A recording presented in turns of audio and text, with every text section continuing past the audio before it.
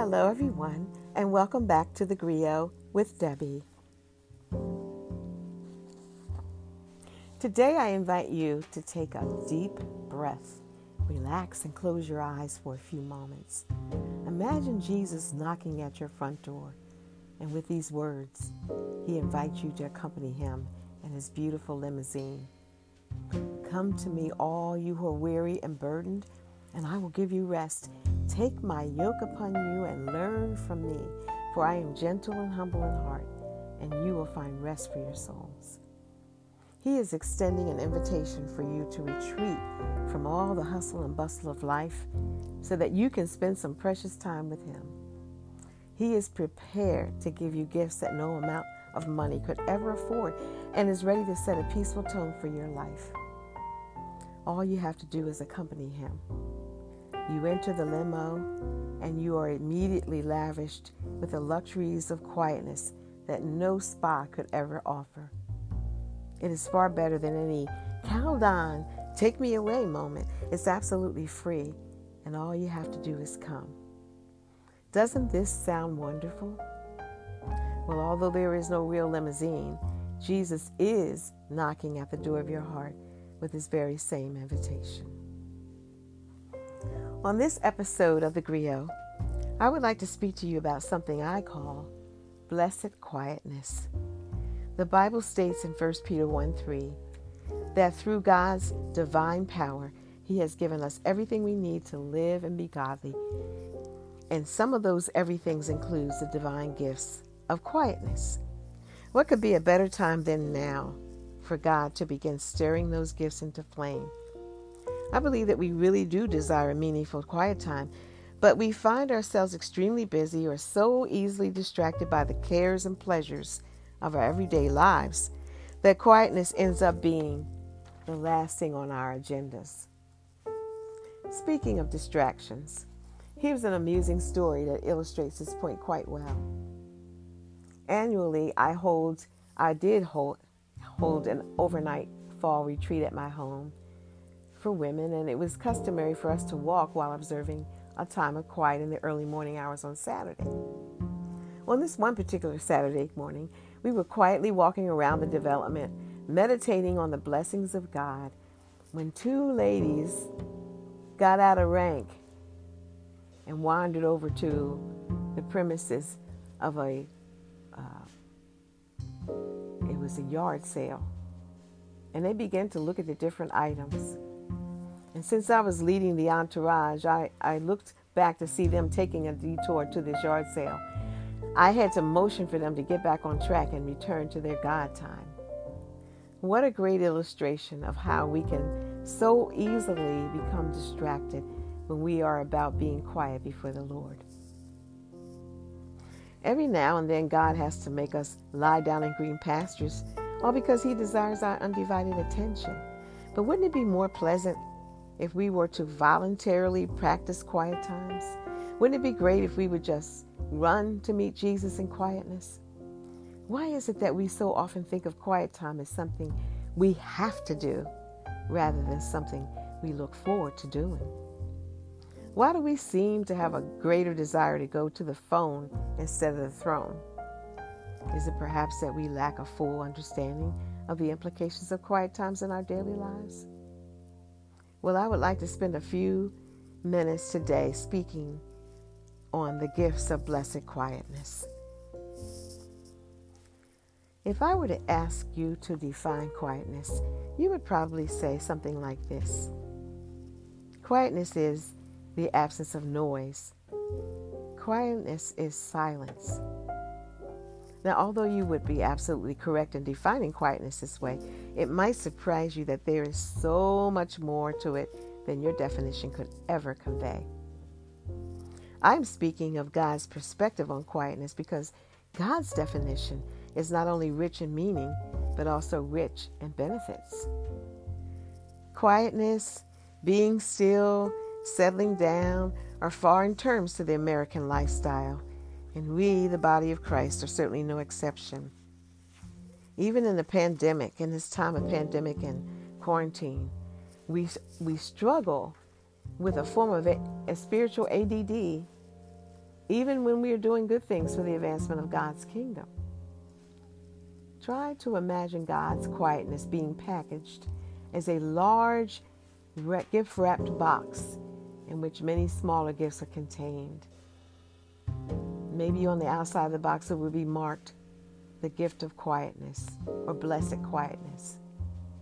It is often when we make the decision to unwrap the larger gift that we are able to enjoy the other smaller but equally important gifts that are within that box.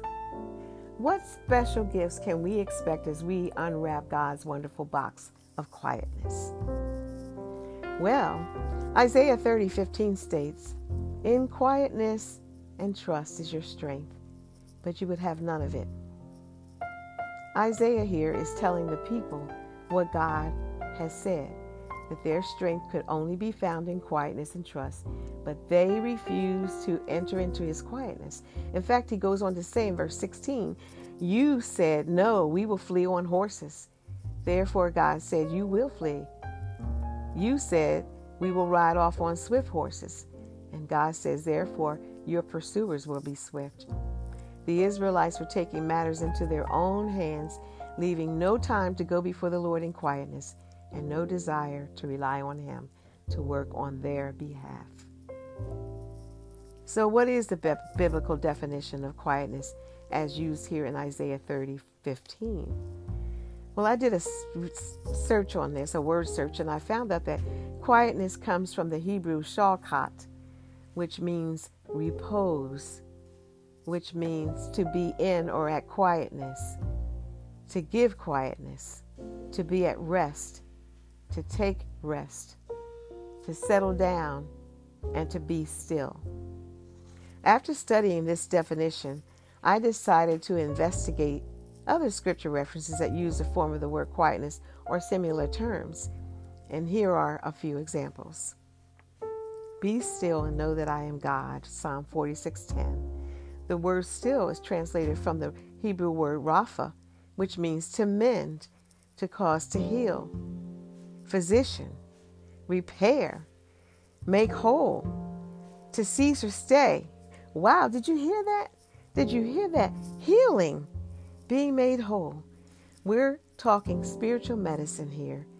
By the way, are you taking that spiritual medicine?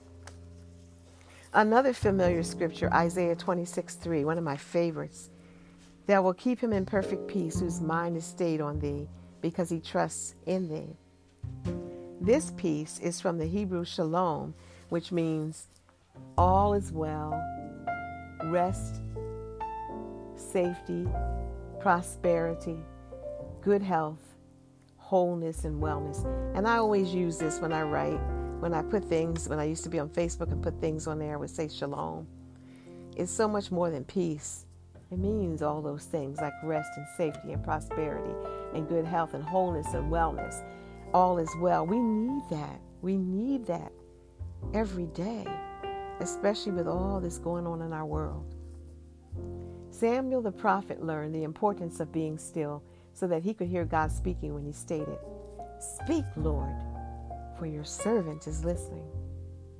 Listening is translated in the Greek as hearing intelligently, to be discerning, to be obedient, and to consider. In Matthew 11:28-30, Jesus extends us an invitation when he says, "Come to me, all you who are weary and burdened, and I will give you rest. Take my yoke upon you and learn from me, for I am gentle and humble in heart, and you will find rest for your souls.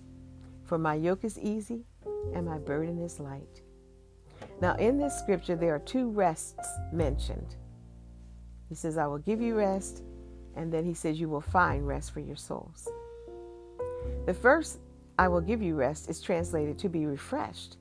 So God is saying, "I will give you rest. I will refresh you."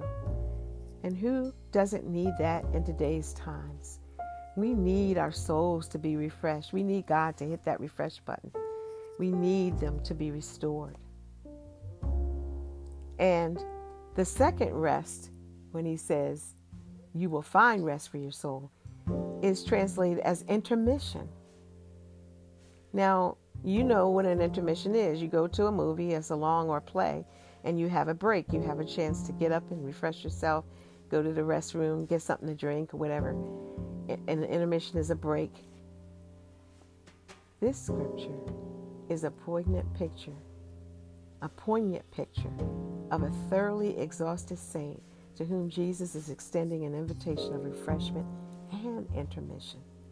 We can clearly see that Jesus' primary motive is to set us up for a bless up through his incomparable package deal. Wow. So far, we can see that God wanted the Israelites and us to rest, to cease from activity, to listen to his instructions intelligently, and to be made whole in the process. That's a lot. That's huge. Now, why on earth am I sharing all these definitions with you? Well, whenever I mention quietness or quiet time, you will be able to get God's perspective on quietness, an abundant perspective, not just a limited one that we would have ourselves. Now, knowing all these good things God wants us to do in our quiet time, why do we continue to choose running over resting? And why do we avoid enclosure with God when Jesus, the Almighty God, the one true sovereign God, chose to be enclosed in Mary's womb? He chose to be enclosed in a manger, in a carpenter's home. He chose to be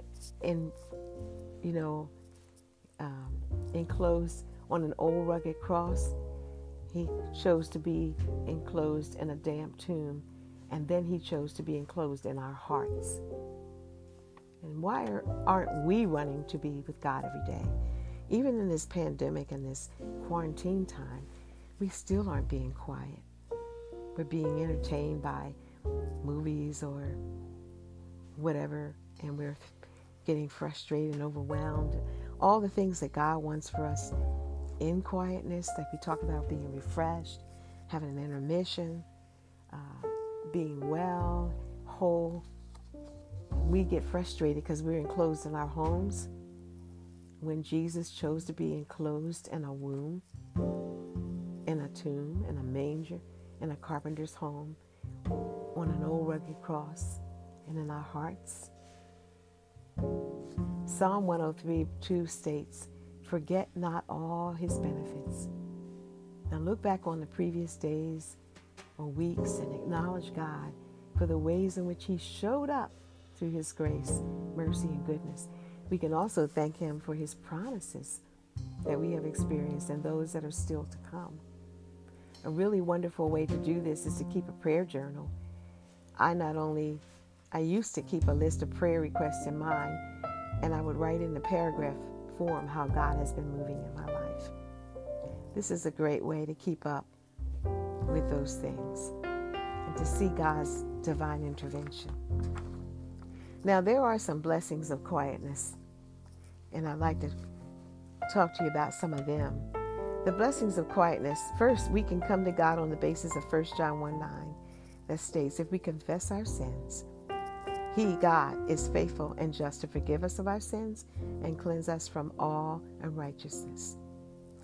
This part of quiet time is essential. It should never be rushed. It may take more time than we may expect. I've talked about this in my previous podcasts.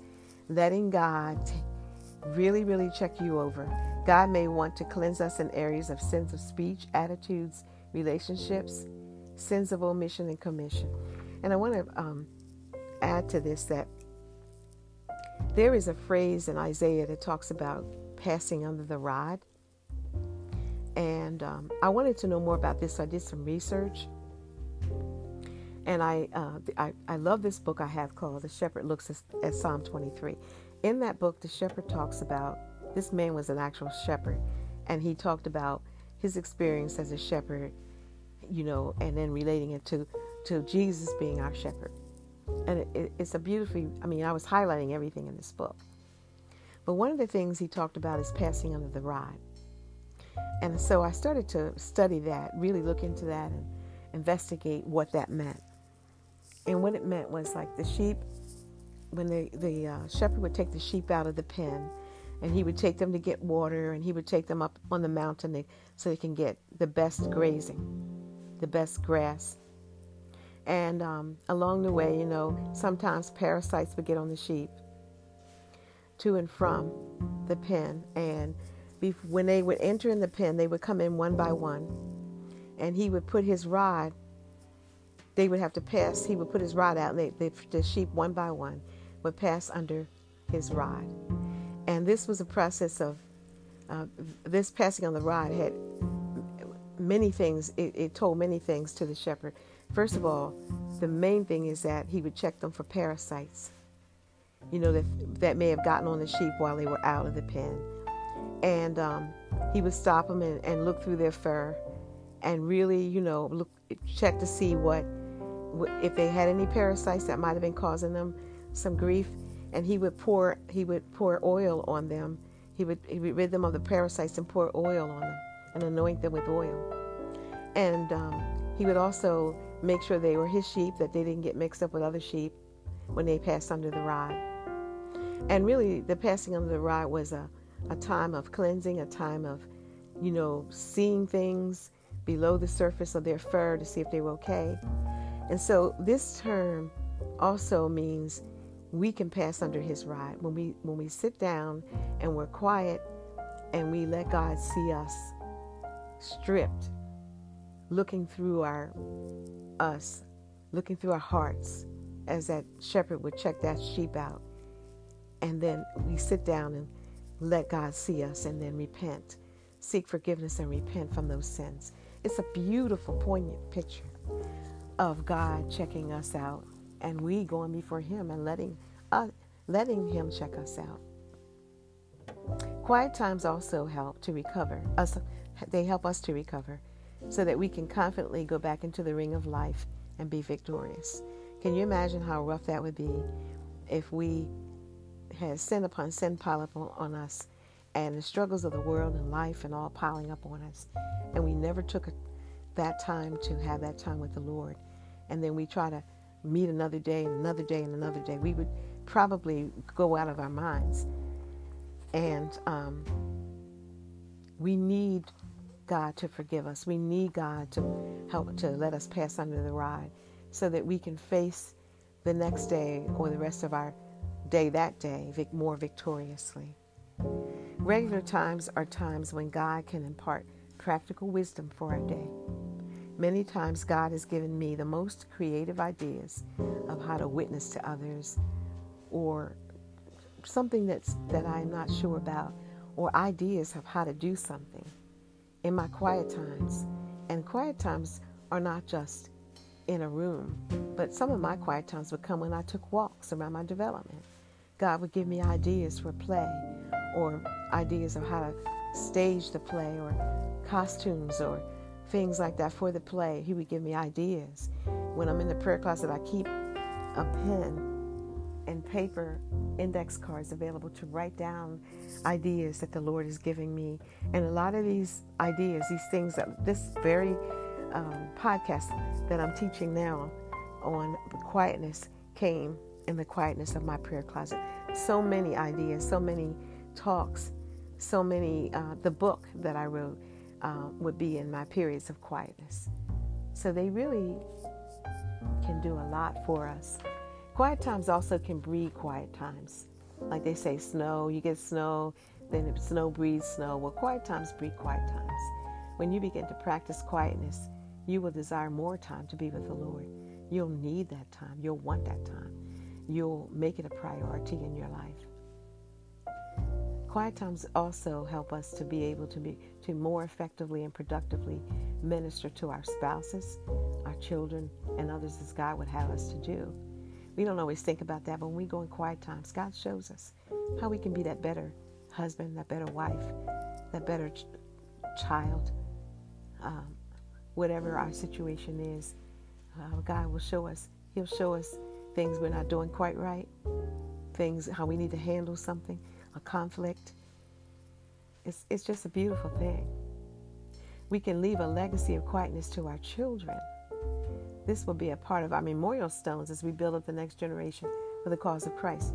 And I used to do that. I mentioned in my previous podcast with my grandchildren, and even before that, my sons. When they were younger and I was a single parent, I would go in my room and be quiet and tell them that I'm in here having quiet time with the Lord.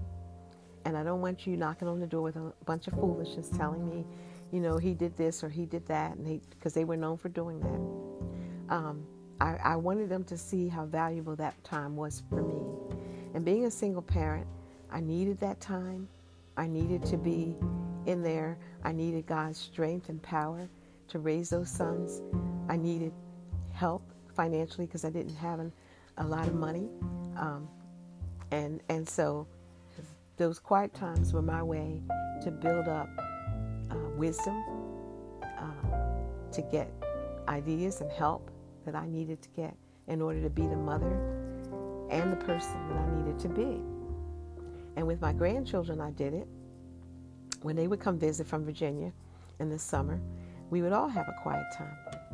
I would give them scripture to read and go talk about, and I would have a quiet time, and then they would come back at it when the timer went off, and we would gather in my room, and they would either sit on the floor or my bed, and I would sit in my chair, and we would discuss what we read. And it taught them the importance of having a time along with the Lord. And my grandchildren loved it. They loved doing it. We also can be blessed by having quiet time, but by learning to stand fast and not throw away our confidence or shrink back when the days become more and more evil. And they are very evil today in 2020. Quiet times enable us to be faithful until the Lord comes back. It gives us that strength to stand fast, to be immovable, always abounding in the work of the Lord, knowing it's not in vain. It helps us not to quit, not to throw up our hands or throw in the towel and say, I give up.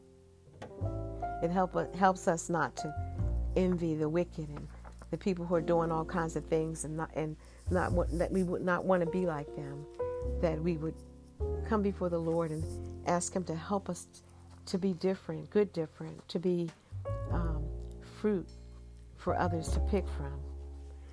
And finally, and most importantly, we are able to protect and maintain our hearts. The enemy is continuously attacking us. In other words, Satan is out to get our hearts, the very place where our hope, confidence, peace, joy, courage, strength, power, and perseverance are found. He has sent out his war call, and we must answer it through our quiet times. In Proverbs 4:23, we are commanded to guard our hearts with all diligence. Prayer is war, and quiet time is war. We're actually in there to prepare ourselves to fight. In John 10:10, Jesus says, the enemy comes to steal, kill, and destroy. In 1 Peter 5:8, we are warned that Satan is prowling around like a roaring lion looking for someone to devour. Satan is out to discourage us, and the only way we can have victory over him is to meet regularly with God, reading and memorizing Scripture. There's a story that's told about the devil, who decided to have a garage sale one day. And he took all his finest tools of deception and death. He priced and placed each on the driveway. They were each marked according to their value. There was hatred, envy, and jealousy, all marked for sale. There was deceit, lust, lying, and pride with their appropriate price tags. But set over by itself, totally removed from all the other instruments, was an unassuming, plain-looking tool. It was quite worn. In fact, it was the most worn of all the tools, and yet it carried the highest price. A customer sauntered up and began browsing through the tools.